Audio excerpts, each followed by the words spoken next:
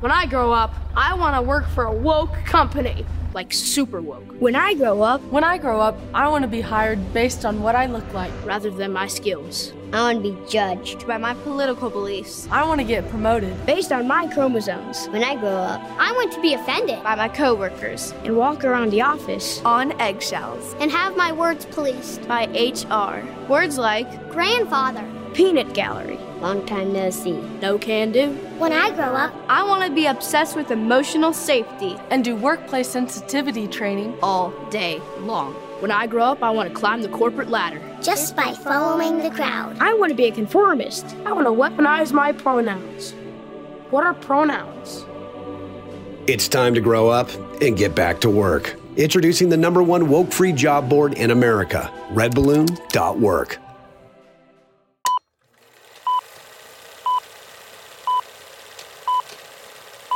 I have nothing to offer but blood, toil, tears, and sweat.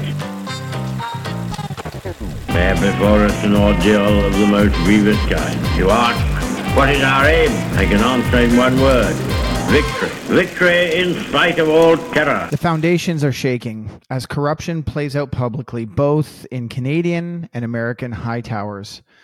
Politicians are playing shadow games while the rule of law and good governance languish. Welcome back to The Other Club with Dr. Michael Thiessen and Timothy Tyso. We are talking today about political corruption. Woo! It's a fun one. Grab a drink and pull up. We've got a lot of research here, Tim. Were you having a good week? Join us and we'll fix that for you. This show is produced by Liberty Coalition Canada in partnership with ChristianWeek.org. Liberty Coalition Canada exists to establish Christ's justice and righteousness and to defend those who stand. Christian Week exists to provide a practical, balanced, and hope-filled perspective on national and global issues. We are bringing the hope today. Thanks for joining us. Mike, it's good to be with you. And listeners, we're glad you're with us on the show today. Yeah, I feel very pent up right now, Tim. It's been, I think, 2 weeks since we recorded last. Yeah. I hope our listeners have all not fled and departed from us. But as the summer winds down, we're gonna get back into a rhythm. Before we get started with all of the information we want to bring you today, let me share with you about 2 upcoming events. So first of all, we have Liberty Podcasts Live. This is a combination of 2 smaller events. One on Monday, October 23rd at Trinity Bible Chapel in Waterloo. We're going to be filming a Liberty Dispatch Live, a special one with all 4 of us there. And then on Tuesday, October 24th at Trinity Baptist Church in Burlington, we're going to be shooting a Liberty Lounge Live. And so if you would follow the links below in our feed here or attached to the show description, that's a great way for you to sign up. Both events are going to happen at 7:30 to 9:30 p.m., and both are going to include a recording of our Liberty Coalition podcast. So I can't even tell you, that's so exciting. Like, I just want to put my 2 cents in there that I think I'm going to buy my own ticket. I'll be on stage with you, Mike, but this is going to be amazing to do a live show with you guys for the first time with a live audience. That's a huge moment for Liberty Coalition and Christian Week. So I'm pumped about it. I hope all our listeners are getting tickets. Fly out, do a tailgate, before the show. It's going to be a great time. So yeah, get your tickets and come on out to that. I love that idea. Tailgate parties in the church parking lot before we go in and celebrate the Lordship of Christ. Okay, so it's $25 a ticket, and the purpose for the charge is just so that we cover everyone's travel costs. The real purpose of the event is we're going to be fundraising around our legal cases, and we want you to come and be prepared to be generous. And we're so thankful for your support. We're bringing everybody together to celebrate and also to raise some funds for our good hard work in our legal department. So the second event, I know that we just talked about 2 events there, but that's just all under that one umbrella. Our second event is happening in South Carolina. This is called the Spark Leadership Conference. This is October 31st to November 1st. We're going to platform Canadian stories pastors who are connected with Liberty Coalition Canada, to illustrate the current evangelistic, legal, and cultural challenges facing the church in North America. Tim, you know that as we work with the American church, many people are wondering what's going on in Canada, and we're trying to teach them lessons of walking according to God's word in the context of secular authoritarianism so that the Americans learn the lesson from Canadians. So Canadians, feel free to come down and join us for that. And Americans, would you please sign up and take interest in your brothers to the north? So it's $50 a ticket. Go to sparkconferences.org. And you can sign up for that. So, Tim, we've got a lot to get through today, and I wanted to have this conversation with you because many people are getting exhausted. We're getting to the end of summer. We're starting to see election cycles begin, and I think people are exhausted, but I'm not sure people understand how deep the shadow games are currently going. And I got thinking about this topic when we watched Justin Trudeau dump his wife and then dump certain cabinet members all within the same month. And people are going to say, hey, like you got to be careful with Trudeau and his family. We are going to be careful, but people also just can't miss how that little signal about being careful allows him to manipulate the moment. And so why did he dump his wife and cabinet members in the same month? And this, of course, continued as I was pondering this with the unprecedented charges that are being brought against Donald Trump, the former president of the United States, while at the same time, in the same summer, the sitting president is being investigated for bribery, influence peddling, and money laundering. So again, why bring all of these charges against Trump right now? Why are they doing these things? Why now? And so we get to sit back and hypothesize, Tim. I hope it's at least an educated guess. It's got to be at least somewhere in the neighborhood of truth. So we're gonna try that. We're gonna get down the street of truth. But yeah, I think the shadow games, which we just mentioned in the intro, and of course right there, gives the idea. I think what we're suggesting is that there's sort of there's a front going on. There's a narrative front. It's kind of a smoke and mirrors. It's sort of a distraction tool, but not necessarily distraction because it's related to the corruption that's actually going on. But it allows public figures like Trudeau and the Democratic regime in the American context to kind of change the temperature on what's going on, to change public perception. It also allows them to use these corruptions to their advantage or to play out things that they might be able to use and leverage against sort of an ignorant public who are not necessarily equipped to process these things intellectually, let alone to act on them. And they can actually manipulate people and use them to their advantage rather than being on their back foot, on their defense. And it also just answers the question, just in terms of why we're talking about this, that people are looking and going, are things really as bad as I feel like they are? I mean, usually in summer, politics are quiet. We have had anything but a politically quiet summer here in 2023. So I think we just want to shed some light on that and say, yeah, things are bad. We're saying right in the intro, Mike, that the foundations are, I think, shaking. I think there is really sort of a national and global shaking that is going on ever since the COVID era began. And people can't really catch their breath. Just things are coming at us so fast.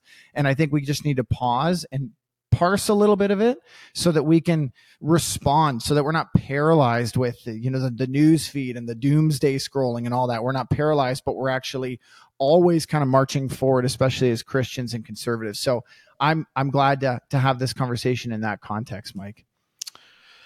Okay, so why are they doing it?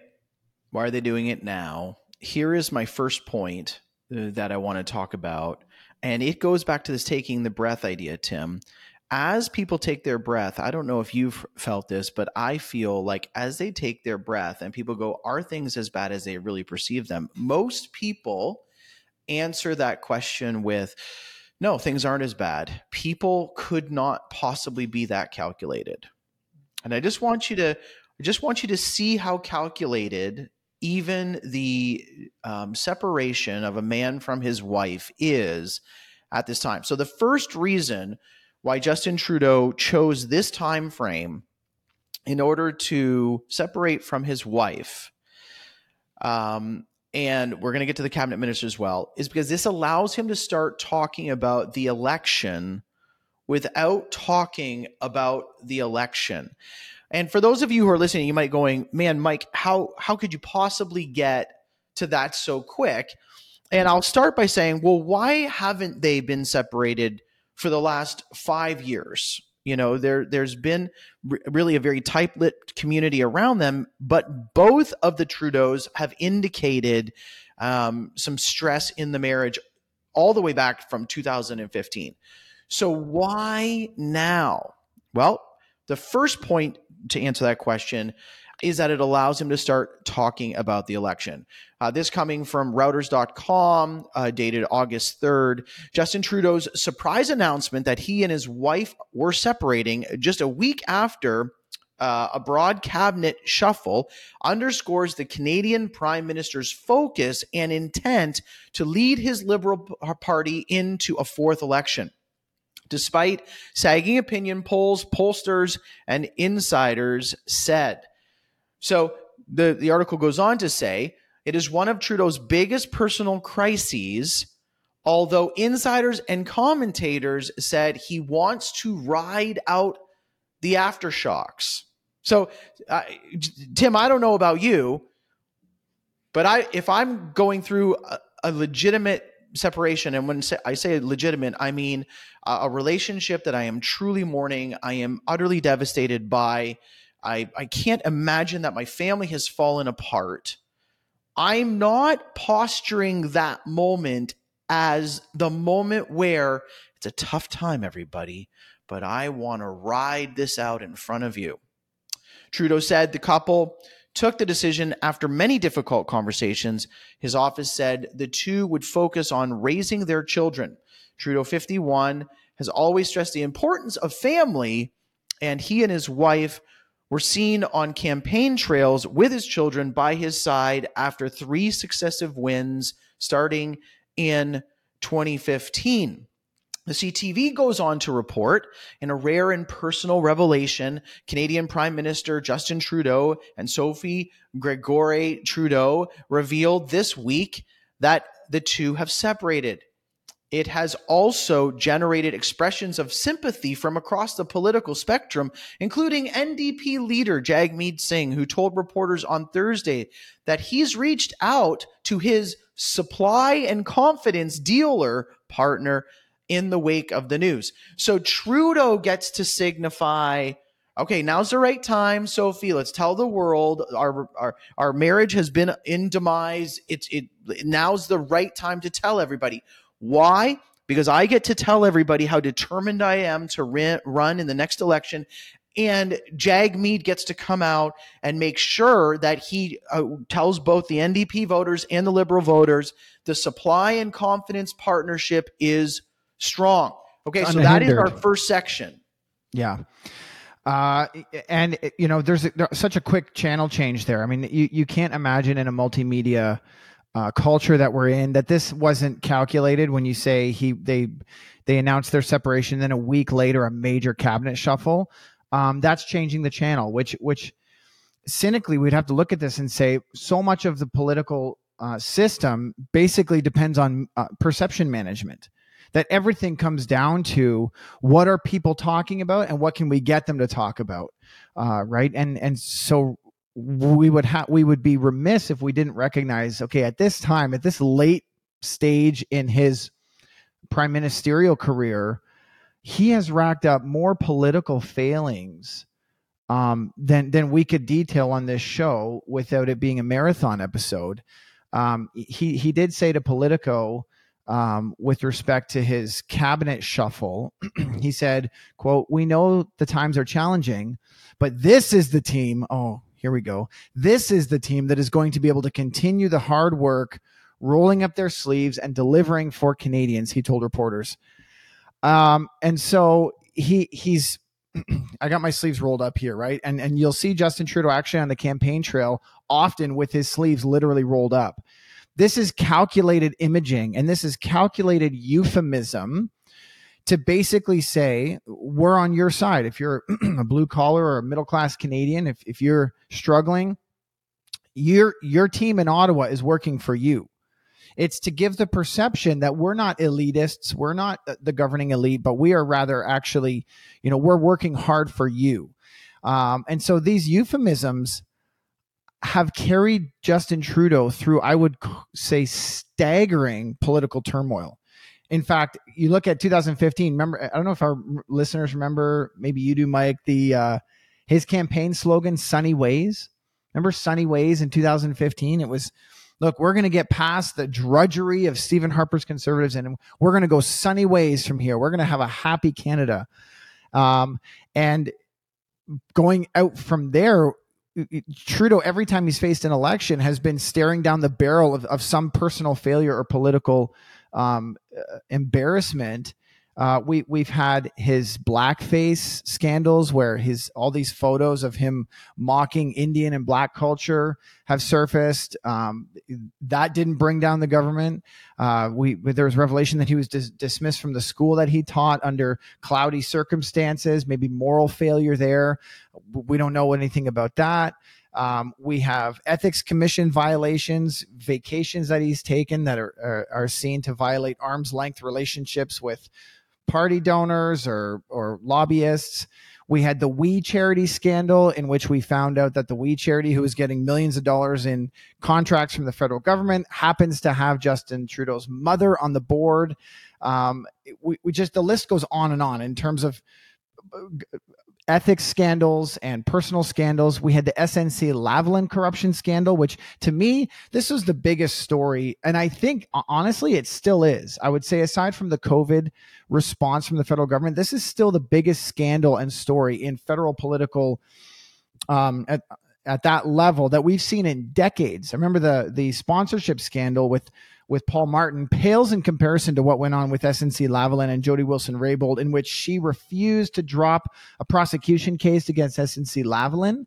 And we had Justin Trudeau's chief secretary, Gerald Butts, meeting with her privately and pressuring her from the prime minister's office to drop this case because of the protection of corporate interests on the federal level. This is huge interference politically with what is supposed to be an independent judicial system, which, by the way, is a marker of Western liberty, that judges and prosecutors will be free from political pressure. Somehow this didn't take down the federal government. I don't remember what was thrown around to distract at that point.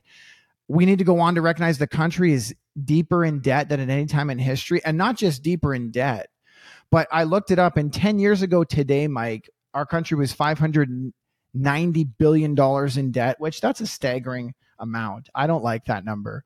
But today it's 1.1 trillion. So the Liberals have almost doubled our federal debt in 10 years. Now, I know 2013, I didn't have data for 2015. Yes, 2 years of this was Stephen Harper, but you got to look at the staggering share of our federal debt that the federal Liberals have added. And as a result of that money printing, we've got inflation and housing costs that have pushed Canadians to the brink of exasperation. Go on TikTok or Twitter if you have it, and find some of these stories of people sitting in their cars going, I make $30 an hour and I can no longer make my interest payments on my variable rate mortgage. I can no longer afford groceries for my family. These are people in the middle class who are being crushed under the cost of living that has skyrocketed under the Liberal supervision, under Liberal policies. And yet he, without shame, is going to say this is the government who's going to roll up their sleeves and, quote, continue to deliver for Canadians. And I have to ask, deliver what? What have you given us? Is there one thing in this country that is stronger, more stable, more livable than it was before the Liberals took government? This has been a disastrous 8 years for Canadians. And what we should be demanding as he shuffles this cabinet, what we should be demanding is an explanation. Why are these people being moved out of cabinet, and why are new ones being brought in? Were they delivering the Liberal agenda? Were they succeeding? or is it just a shadow game? Yeah, Mike. So I think our conversation today is a bit of our attempt to answer that why. Like, were they delivering or were they not delivering? And going to your point there, Tim, the reason why they're doing this now is because it moves us away from this focus on Justin Trudeau's personal and political failures. You've just gone through a list of those political failures, and this whole story about his wife merged with the cabinet, like merged at the same time. It allows him to get past of both of these things early enough in the election cycle to forget about all these things. So first of all, returning to the marriage story, we have both CTV and Political reporting on this very important point. So first, from CTV News, one key change that is going forward is that Sophie Trudeau will no longer be considered the spouse of the Prime Minister in any official capacity on the world stage, nor will she attend events as the spouse of the Prime Minister. This means that while she never had, per Canadian custom, a title such as First Lady, she will no longer attend events with Trudeau, won't partake in any official visits with the Prime Minister, nor should it be expected that she's seen on the campaign trail come the next election. Then Politico goes on to report her break from Justin Trudeau also included a split with the single part-time employee of the Prime Minister's office who supported her public schedule as Canada's unofficial First Lady. So think about it. If we were to hit next year's election cycle, Tim, and none of this had been spoken about, and Trudeau's wife is nowhere to be found, or we get to a Remembrance Day service and Trudeau is not walking there holding hands with his spouse, we all know that for a public figure, the appearance of a strong marriage is, like you said earlier, it's about perception. It's not about reality. The appearance of a strong marriage is beneficial to them for the election cycle. Well, right now, here you've just been told as a Canadian, oh yeah, I remember something about that. She's not going to be around. And I was told about that. So this is early enough in the election cycle. I don't know I don't know if Trudeau marries his office and says, look, I'm just married to the idea of Prime Minister. I'm not sure if he moves on to another woman or if he moves on to a man or, he's at so many pride parades. We don't know what's going to happen, but what we do know is the average voter will go in their mind, oh yeah, that's right. You know what? They're co-parenting. It's no big deal. They're the average divorced couple. I am no longer shocked by the fact that the leader of the nation cannot manage his home. Think about that in the context of being, in the context of any other litmus test, right? Like to be an elder in a church, you have to be a man who can manage his own home well. All of these types of little hints towards what a healthy marriage looks like. And that means that somebody who has a healthy marriage is able to manage themselves. All of the opposite is true. People, kind of, oh man, he's a single guy. I don't know if I can trust him. Or she's an unmarried woman. There's a lot of life she hasn't lived. But this allows them in that cycle just to say the average voter go, oh, that's not a big deal anymore. That's old news. It's the right, perfect timing early enough to forget about a failed marriage. And we should not forget about that. We're going to see the media is going to normalize the divorce. They already have. Again, they're just moving on. But the problem is Canadians, we're going to participate in that normalization. We've already done this. A marriage breaking up in the middle of a federal mandate like this would be weeks of news cycle in another generation. It would just shock us to our core to see our, executive chief, I know in Canada that's not reality, but essentially our domestic head of state breaking up his marriage. It would shock, it would demoralize us, it would deflate us. It would certainly cause us to call for a resignation of some kind, or a recognition of fault. So that's on us too. We've normalized it, and we don't see this in any way as disqualifying for leadership. I ask folks in your churches, do they see this as a disqualification for leadership? And I guarantee the answer would be about the same as the culture, which is, well, he can still lead a country, can he? And that's because we've compartmentalized morality away from duties and vision. And you brought up the church. The Bible says that these are not separate issues. If you can't manage the responsibilities in your home, your children and your wife and your duties there, how are you ever going to do that on a multiplied base, on a multiplied platform? And here we're going to have Trudeau go back into an election cycle where he's going to promise to steer a country of 40 million people into financial prosperity, into cultural unity and peace. But he can't maintain the peace and the bond of peace in his own family. His own wife doesn't believe in a future with him. And this is why should we? And this is the whole point of this show, Tim, for people to understand, look how very carefully you are being managed. You are not looking at reality. You have to look through a screen of carefully calculated political moves and news releases in order to go, oh, that's right. I'm supposed to remember that someone who manages a country well should have the capacity to manage his home well.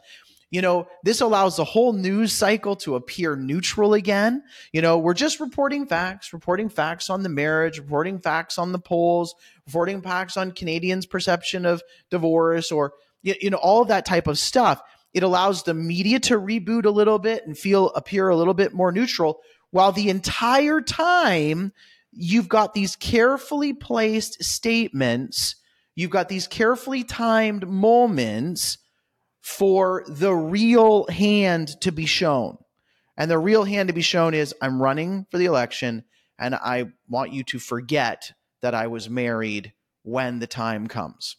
Yeah, Mike, the timing of this really allows him to talk about, you know, fresh eyes and fresh workers. We're going back to that euphemism of workers. We're hard at work. We're delivering for Canadians. Reuters, reporting on it, said, quote, Canadian Prime Minister Justin Trudeau shuffled much of his cabinet on Wednesday with the aim of increasing focus on economic issues like housing shortage and the rising cost of living that have hurt his standing with voters. So there's an American outlet acknowledging that these failures are detrimental even to his own base. Voters find the Liberals very unpopular. And they're addressing it. And so even in these shuffles, instead of saying, sorry, we made mistakes, there's a smoke show happening where we're just going to shuffle people out and shuffle people in, and just say, we're going to keep going. We're going to keep trying. We're going to tweak a little bit, but there's never acknowledgement of the actual policy failures that have taken place. This likely will be the last shakeup before the election, which is not due until the second half of 2025. But as we know, it could come earlier. This is a minority government. Justin Trudeau, who has been in power since 2015, has brought several new people into the cabinet, but he's kept some of the heavy hitters like Finance Minister Chrystia Freeland and Innovation Minister François-Philippe Champagne, and of course, Foreign Minister Melanie Joly in their portfolios.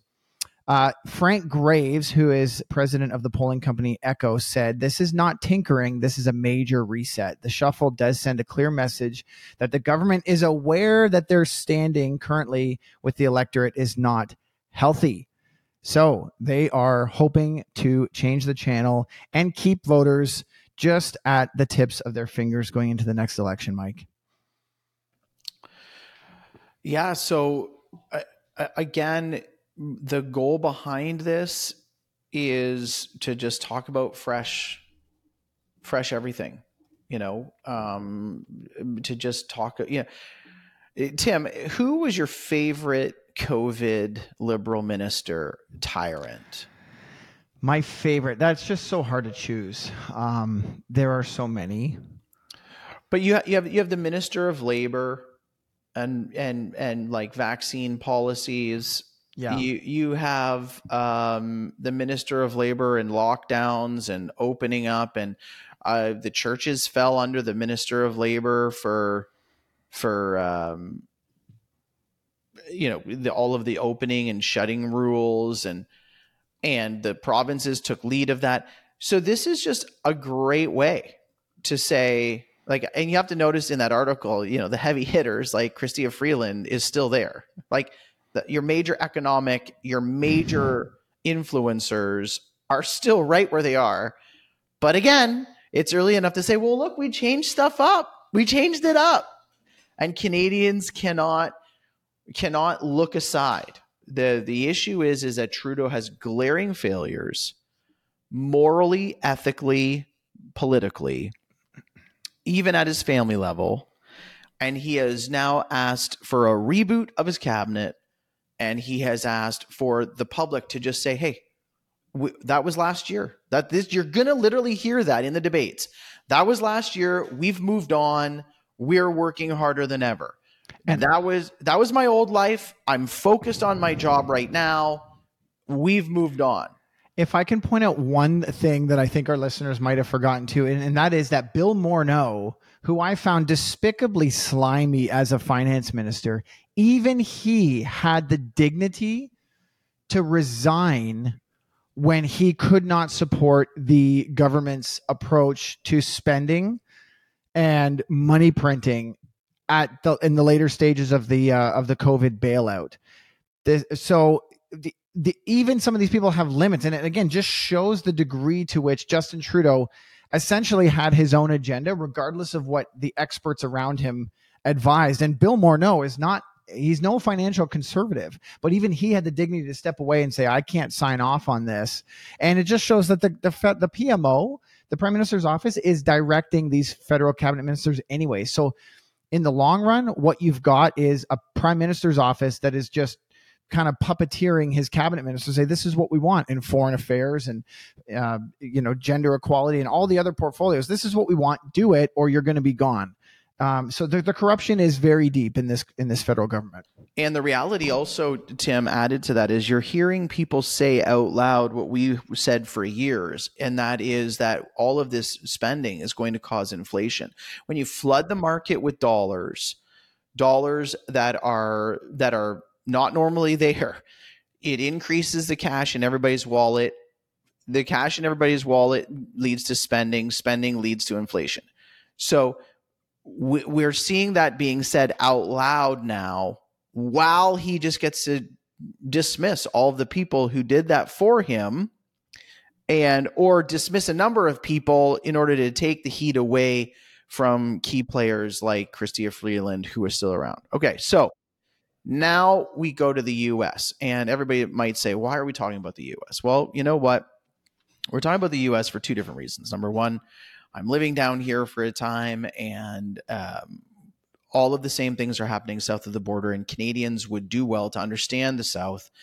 And also the flip side of that is one of the reasons why we're down here is so that Americans would do well to understand Canada. And so we are on the other club going to be covering some broader topics, both in the North American context rather than just in one style. So here we have in the U.S., we have some major failures from President Joe Biden. And a lot of these things are coming out and being revealed by the Committee of Oversight and Accountability. You can actually go to the oversight.house.gov / the Biden's influence peddling timeline. And you can see on a government website by a committee who's responsible for giving oversight and accountability to politicians, you can see all of the breakdown of the things that Joe Biden did as a vice president, all of the way up into things that he's being investigated now as a president. And so we see, for example, just give you a few highlights of the timeline. So in Romania on September 28th, 2015, Vice President Biden welcomed Romanian President Klaus Iohannis to the White House. And within 5 weeks of this meeting, a Romanian businessman involved with a high-profile corruption prosecution in Romania, Gabriel Pavliciu, began depositing into Biden's associate bank account, which ultimately made their way into Biden family accounts. There were 16 of 17 payments totaling over $3 million to the Biden associate account while Joe Biden was the vice president. We see from China on March 1st, 2017, less than 2 months after Vice President Joe Biden left office, State Energy HK Limited, a Chinese company wired $3 million to Biden's associate's account. This is the same account used in the above Romania section that we were just talking about. After the Chinese company wired the Biden associate account the $3 million, the Biden family received approximately $1,065,692 over a 3-month period into different bank accounts. We can look at another example of Kazakhstan that on April 22nd of 2014, a Kazakhstani oligarch used his Singaporean entity, Novartis Holdings, to wire one of Hunter Biden's Rosemont Seneca entities $142,300. And the next day, that Rosemont Seneca entity transferred the exact amount of money to a car dealership for a car for Hunter Biden. One of my favorites ones, Tim, and by the way, everybody, just so you know, Tim scolded me at the very beginning of this show. We're only 36 minutes into the show, and we dealt with the Trudeaus. Tim scolded me. He's like, you cannot just read all of that information you guys have researched that's on this website. You just can't read all of that. It's too much. And that's very true. This is a small little summary of the corruption and failings. But I want to make sure that I mention my favorite one, because I have been on this. I have been on this story personally since 2015, watching this and listening to this. And this is the Ukraine story. So again, Tim, do you remember Ukraine, that country that nobody talks about anymore, or that nobody sends scads and scads of taxpayer money to? Well, listen to how corruptly the Biden family is connected to Ukraine. So in Ukraine, Devon Archer joined the Burisma board of directors in spring of 2014 and was joined by Hunter Biden shortly thereafter. Hunter Biden joined the company as counsel, but after a meeting with Burisma owner Mykolaiya Volkovetsky in Lake Como, Italy, was elevated to the board of directors. Both Biden and Archer were paid $1 million per year for their positions on the board of directors. And this is where we started following the story. In December of 2015, after a Burisma board of directors meeting, Zakulinski and Hunter Biden called DC in the wake of the mounting pressures the company was facing, because this Ukrainian oligarch was later charged for bribing Ukrainian officials with $6 million in an attempt to delay or to drop the investigation into his company. On December 7th, 2015, Vice President Biden arrived in Ukraine, where he has publicly admitted, you can go and listen, this is the famous son of a bee tape, where he demands that the prosecutor general Shokin is fired if Ukraine wants $1 billion in international monetary fund loans from the United States. That is the biggest, most important story to me, where you have the Vice President of the United States holding $1 billion of monetary fund loans hostage if the prosecutor who is investigating the company to which his son is just brought in as a board member, paid outrageous amounts of money to be a board member, if the prosecutor does not if that prosecutor is not fired. The dots are so easy to connect. Hunter Biden is hired so that the oligarch has access to the influence of Joe Biden. Joe Biden then acts in response to that in response to that business relationship by holding $1 billion hostage. So if I can summarize it this way, he's using his official capacity in the most powerful office in the world to direct billions of dollars to various countries in the world. He's using that power in order to twist the arm of global leaders who have the power to drop charges against that will negatively influence him and his son, negatively affect them. This shadows very closely actually the SNC-Lavalin scandal, where we've got pressure to drop to drop investigations that are going to reveal corruption. But Biden's doing it with $1 billion in international aid to Ukraine. And then fast forward 10 years, they've got billions and billions and billions and billions and billions and billions of dollars flowing into Ukraine for a war against Russia. And all of those, as far as we know, all of those business relationships and ties are still in place. There's no evidence that any of that, any of those conflicts of interest have been dissolved in any fashion. It's money laundering, international money laundering. As you look at it now, and if you were to go look at this, and if you're listening closely to this story, what you're going to realize is that the son was put on the board for the sake of the father's influence. It was not even the father. It was not even the father interjecting and getting involved because he needed to defend his son. No. The son was getting paid so that the influence of the father would be there to interfere. So if you just go and look at that website from the Committee of Oversight and Accountability, you will realize that right now, President Joe Biden is in a lot of trouble. So, Tim, who do you think Biden's scapegoat is? So for Justin, the scapegoat or the story shift was the demise of the marriage right now, like right here, and the scapegoats were the cabinet ministers. Cabinet ministers gone. You walked us through incredible hardship and change. You took the heat of all of the media. Now you're gone. So wife and cabinet ministers for Trudeau are the scapegoats. Who do you think might be the scapegoat for President Joe Biden right now? If you've seen the movie Heat with Al Pacino and Robert De Niro, it's one of the greatest Hollywood sort of depictions of cat and mouse. Okay, you've got the detective Al Pacino who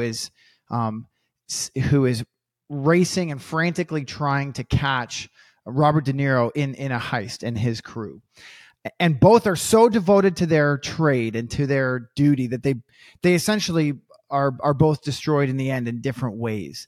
And it's a brilliant depiction. And I think what's coming to mind here, we've got kind of Biden and Trump from the 2020 election. I think this really crystallized this has become sort of a meme. This has become a legend and myth in the American psyche, this Trump and Biden clash.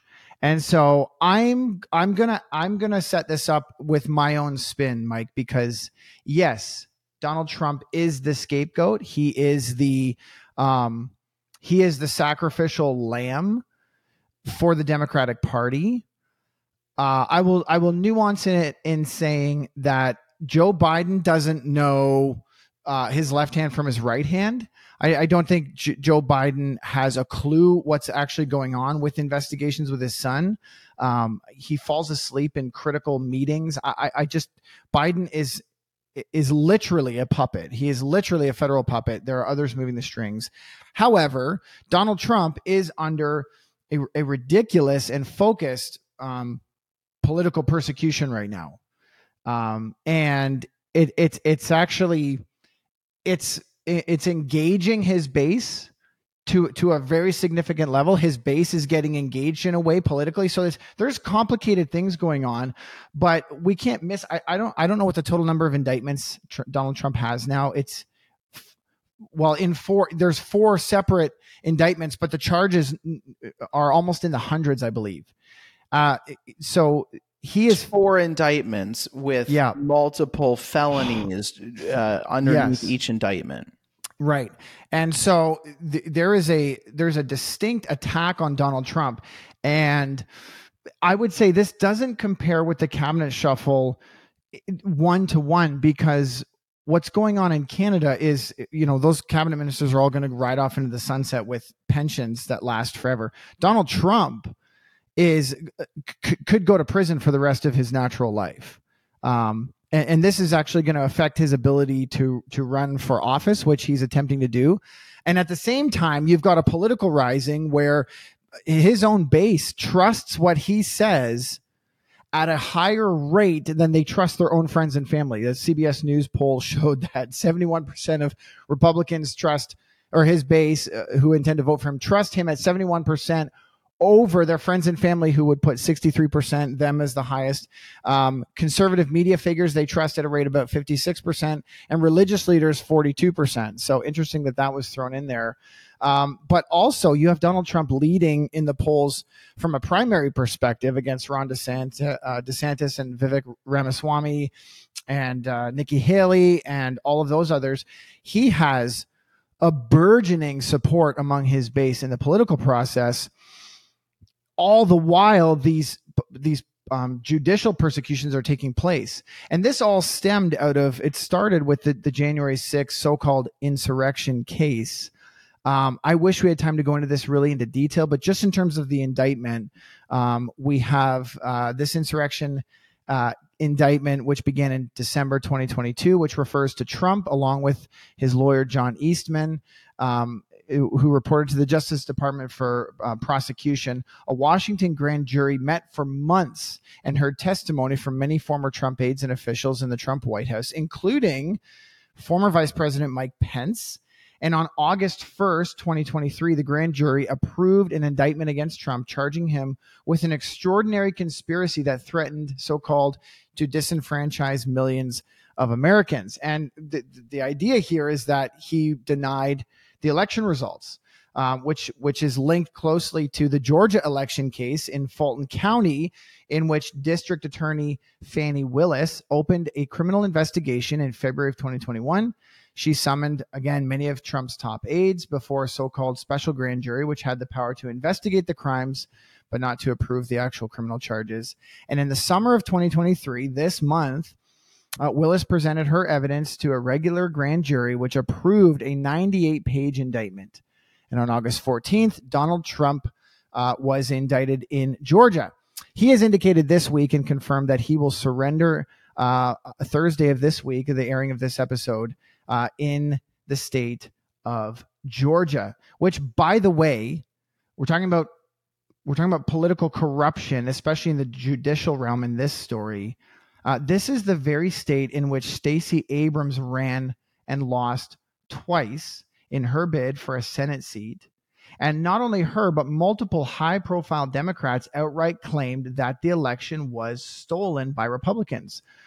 Quote, Senator Sherrod Brown of Ohio claimed that if Abrams didn't win the election, then Republicans, quote, stole it. Failed presidential candidate Hillary Clinton, she's high profile, isn't she? Like, she's a figure people know.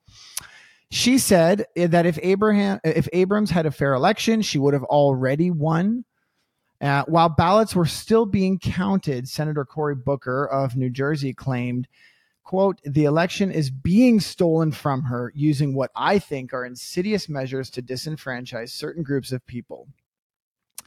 So this is regarding a failed candidate in Georgia, which a county in Georgia has now indicted Donald Trump for grand conspiracy in terms of denying the election and undermining Americans' confidence in electoral systems. Again, he faces jail time for this. What we're seeing is the weaponization of the judicial system.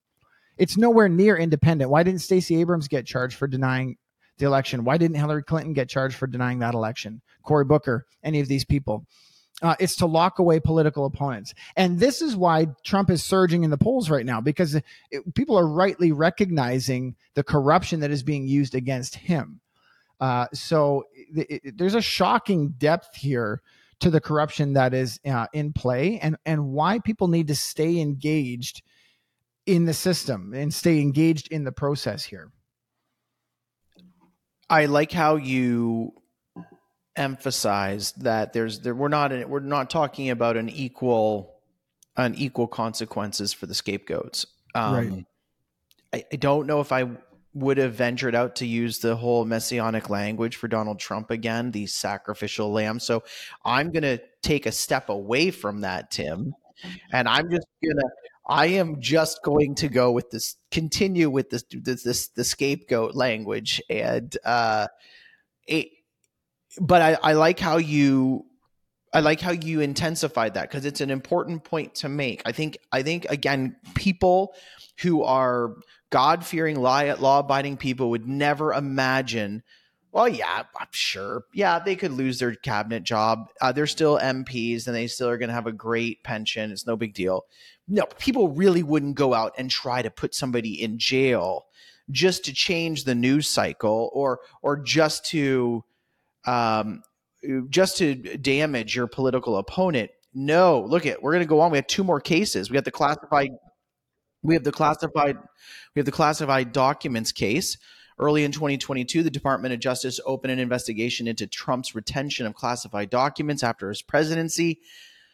In June 2022, the Trump lawyer avowed that Trump had turned over all the classified records, but 2 months later, FBI searched Mar-a-Lago and seized 102 documents with classified markings. So you have to realize every president of the United States withholds classified documents, and every president of the United States can declassify documents whenever they decide to declassify them.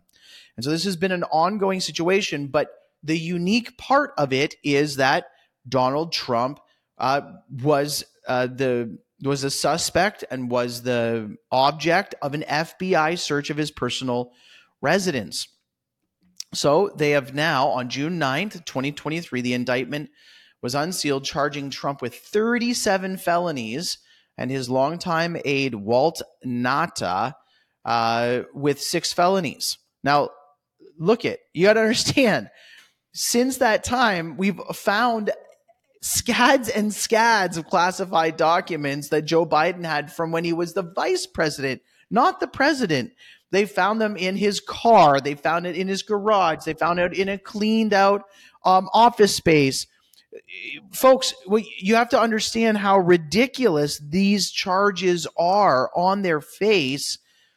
And of course, finally, you have the hush money case, March 30th. There was a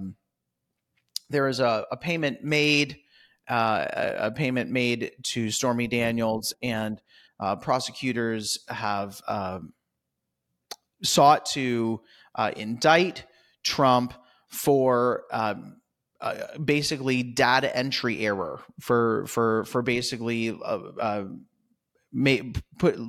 allegedly that the expense was legal fees, but they're claiming that it was not. And so we have that in that case, they're going after him for, again, it's the same type of charge, but it's 34 felony counts.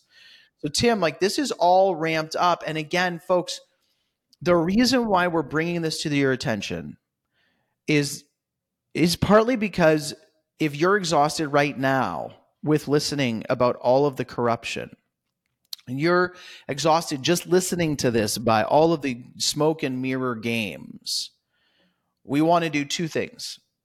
We want to just help you see some of the smoke and mirrors. We want to help you see through the smoke and mirrors. We want to see, help you see clearly as the election years ramp up. It's August of 2023. And Michael Thiessen and Tim Tyso want to clearly say to you, as the next number of elections ramp up, you're going to see calculated shadow games, and you've got to be able to see through them so that you are making your vote count and you are not voting simply for corrupt politicians who are better at the shadow games, or who might have more of the institutions, might have more of the media on their side. As a discerning Christian, you have to be able to see this. And then number two, what are we going to do, or what can we do about this? And Tim, I want to just transition into our final thought for the day so that people are left with some things. And I want to transition into just reading some scripture for people, and then you take it up. You take it up with our final points here. So Proverbs 28:15-16 says, like a roaring lion or a charging bear is a wicked man ruling over helpless people. Think about that image. A roaring lion is terrifying. Not a roaring lion when you're sitting at the zoo and they're on the opposite side and you get excited because you just saw a roaring lion. No, like my kids and I have visited the Cincinnati Zoo a few weeks ago, and they had some mountain lions. Then, man, like the mountain lions were really close, and you saw how big and terrifying those smaller lions were. Or like a charging bear, like a grizzly bear raging towards you. The image that you're supposed to get up as a wicked man runs you away. A wicked man just runs you off. A wicked man makes you think that you're going to get mauled, and so you just run away. And that proverb goes on to say, a tyrannical ruler lacks judgment, but he who hates ill-gotten gain will enjoy a long life. And the point of it is that even though they're a roaring lion or a charging bear, they are tyrannical and they're not wise. They will bring the demise of a country. They will bring the short life to the country. It is only those who hate ill-gotten gain who will enjoy a long life, which leads us to Proverbs 29:2. When the righteous thrive, the people rejoice. When the wicked rule, the people groan. We are groaning right now under the wickedness that is ruling over us. What does this mean? What do we do about it? Yeah, that's the question. And I think the first step in this is always to have your eyes open. And I do want to just kick it up a notch from seeing shadow games for shadow games, because there are real world consequences to these realities. I wish it only were shadow games. There is corruption that seeks to undermine what has made Canada and the United States the amazing countries that they have been for hundreds of years. We have the demise of the very heart and social compact of these two countries. We have a divided worldview. We talked about that last episode, Mike. We have divergent worldviews at play in the political systems. And so Christians need to recognize that it is not just whether or not tariffs will be on potatoes or aluminum this year.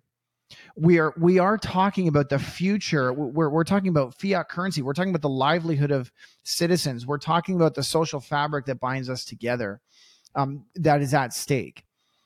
And so Christians and conservatives have to stop sitting around at home and saying, when will these incompetent leaders be removed? And, one day people will just wake up. People are waiting for the elastic band effect, that things are just going to get so bad and so crazy that suddenly everyone's going to turn. I think these last 3 years, we talked about the foundation shaking, Mike. We are being shown what is at the bare heart of the desires of these people, we call them political opponents or cultural adversaries. What is at the heart of this worldview is nihilism and destruction and corruption. There is no desire to do good for the nation.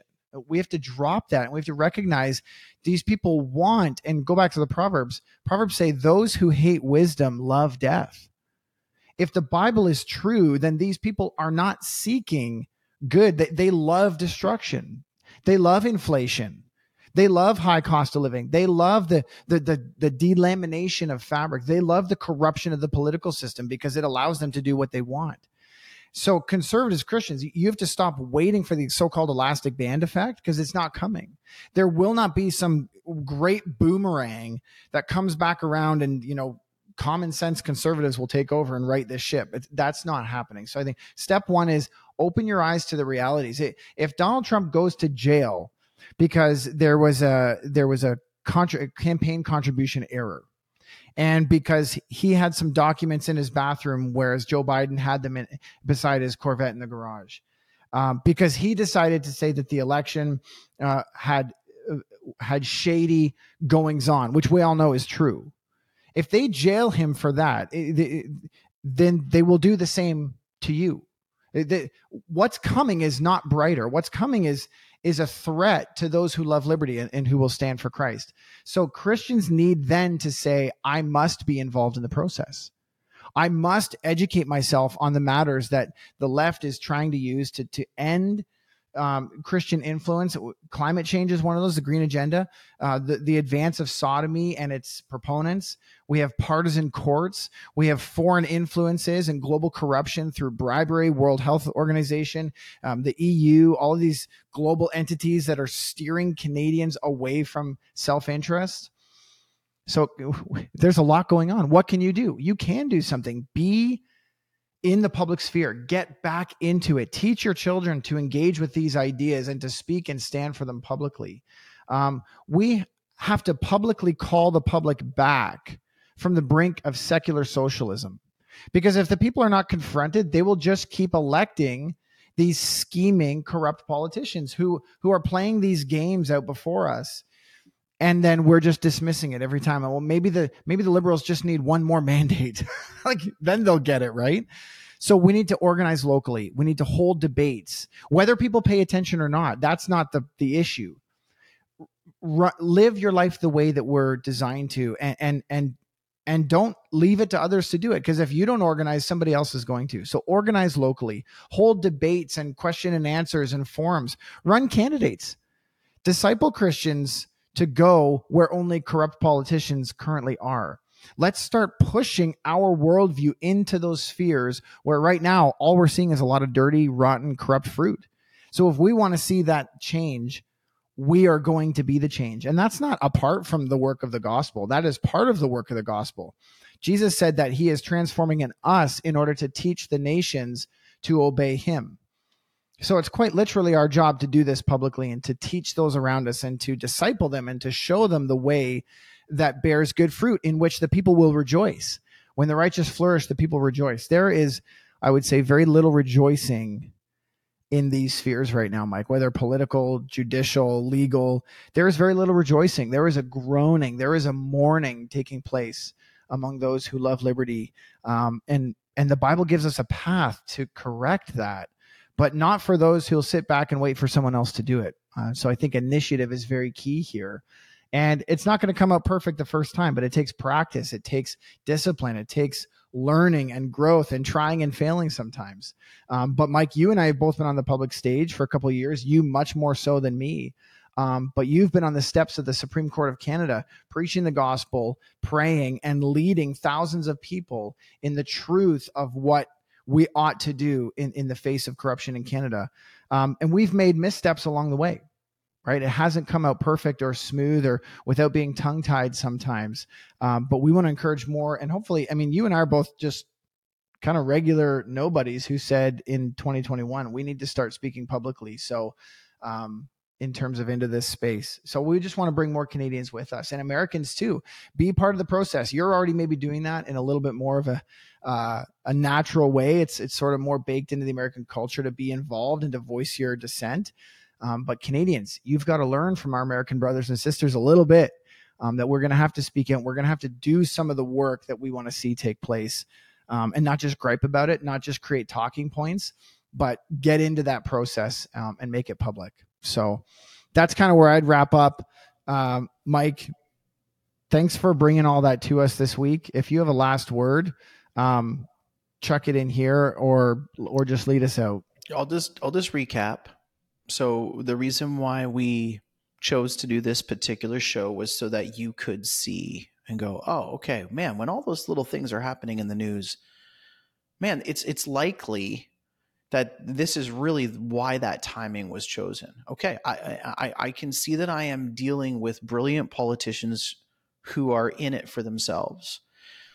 But at the same time, we need people to stop saying, it's not that bad, and people are generally good, and they'll do it. Like you said, Tim, I'm actually really glad you ratcheted it up. Like, if Donald Trump would go to jail for some of these things, this would be the first time in history that a former U.S. president has not. It is already the first time in history that a U.S. president has been indicted. It would be completely unprecedented if he went to jail. And it's very significant that a cabinet, and like many of a cabinet, were just dismissed after one of them, as they would claim it, one of the most trying and successful times of their Liberal government. So we really are just trying to help you see these things as we look at the news, as we are involved politically, and we kind of see how the politicians work the news cycles. We're kind of learning that, and we want to help you see it. And then just to recap, Tim, we're asking people to either individually become politicians, for the church to publicly confront sin and not just remain silent about this and think that everything's going to be okay. And to help that, you organize a little bit and you get involved in a way that shines light into this dark areas, shines the light of Christ and the Christian worldview that comes with Christ. So that's just a recap. Folks, if you want to support our podcasting work, head over to libertycoalitioncanada.com/donate and click the analysis box. Donations submitted there go directly to Christian Week as they co-produce this show with us. And if you want to help support our legal and advocacy work, head over to libertycoalitioncanada.com/donate and click other designations. You can find our shows on the Fight Laugh Feast Network. We're really proud to be partnering with FLF, and you can find us by downloading the app. We are so grateful for our listeners keeping with us. Godspeed.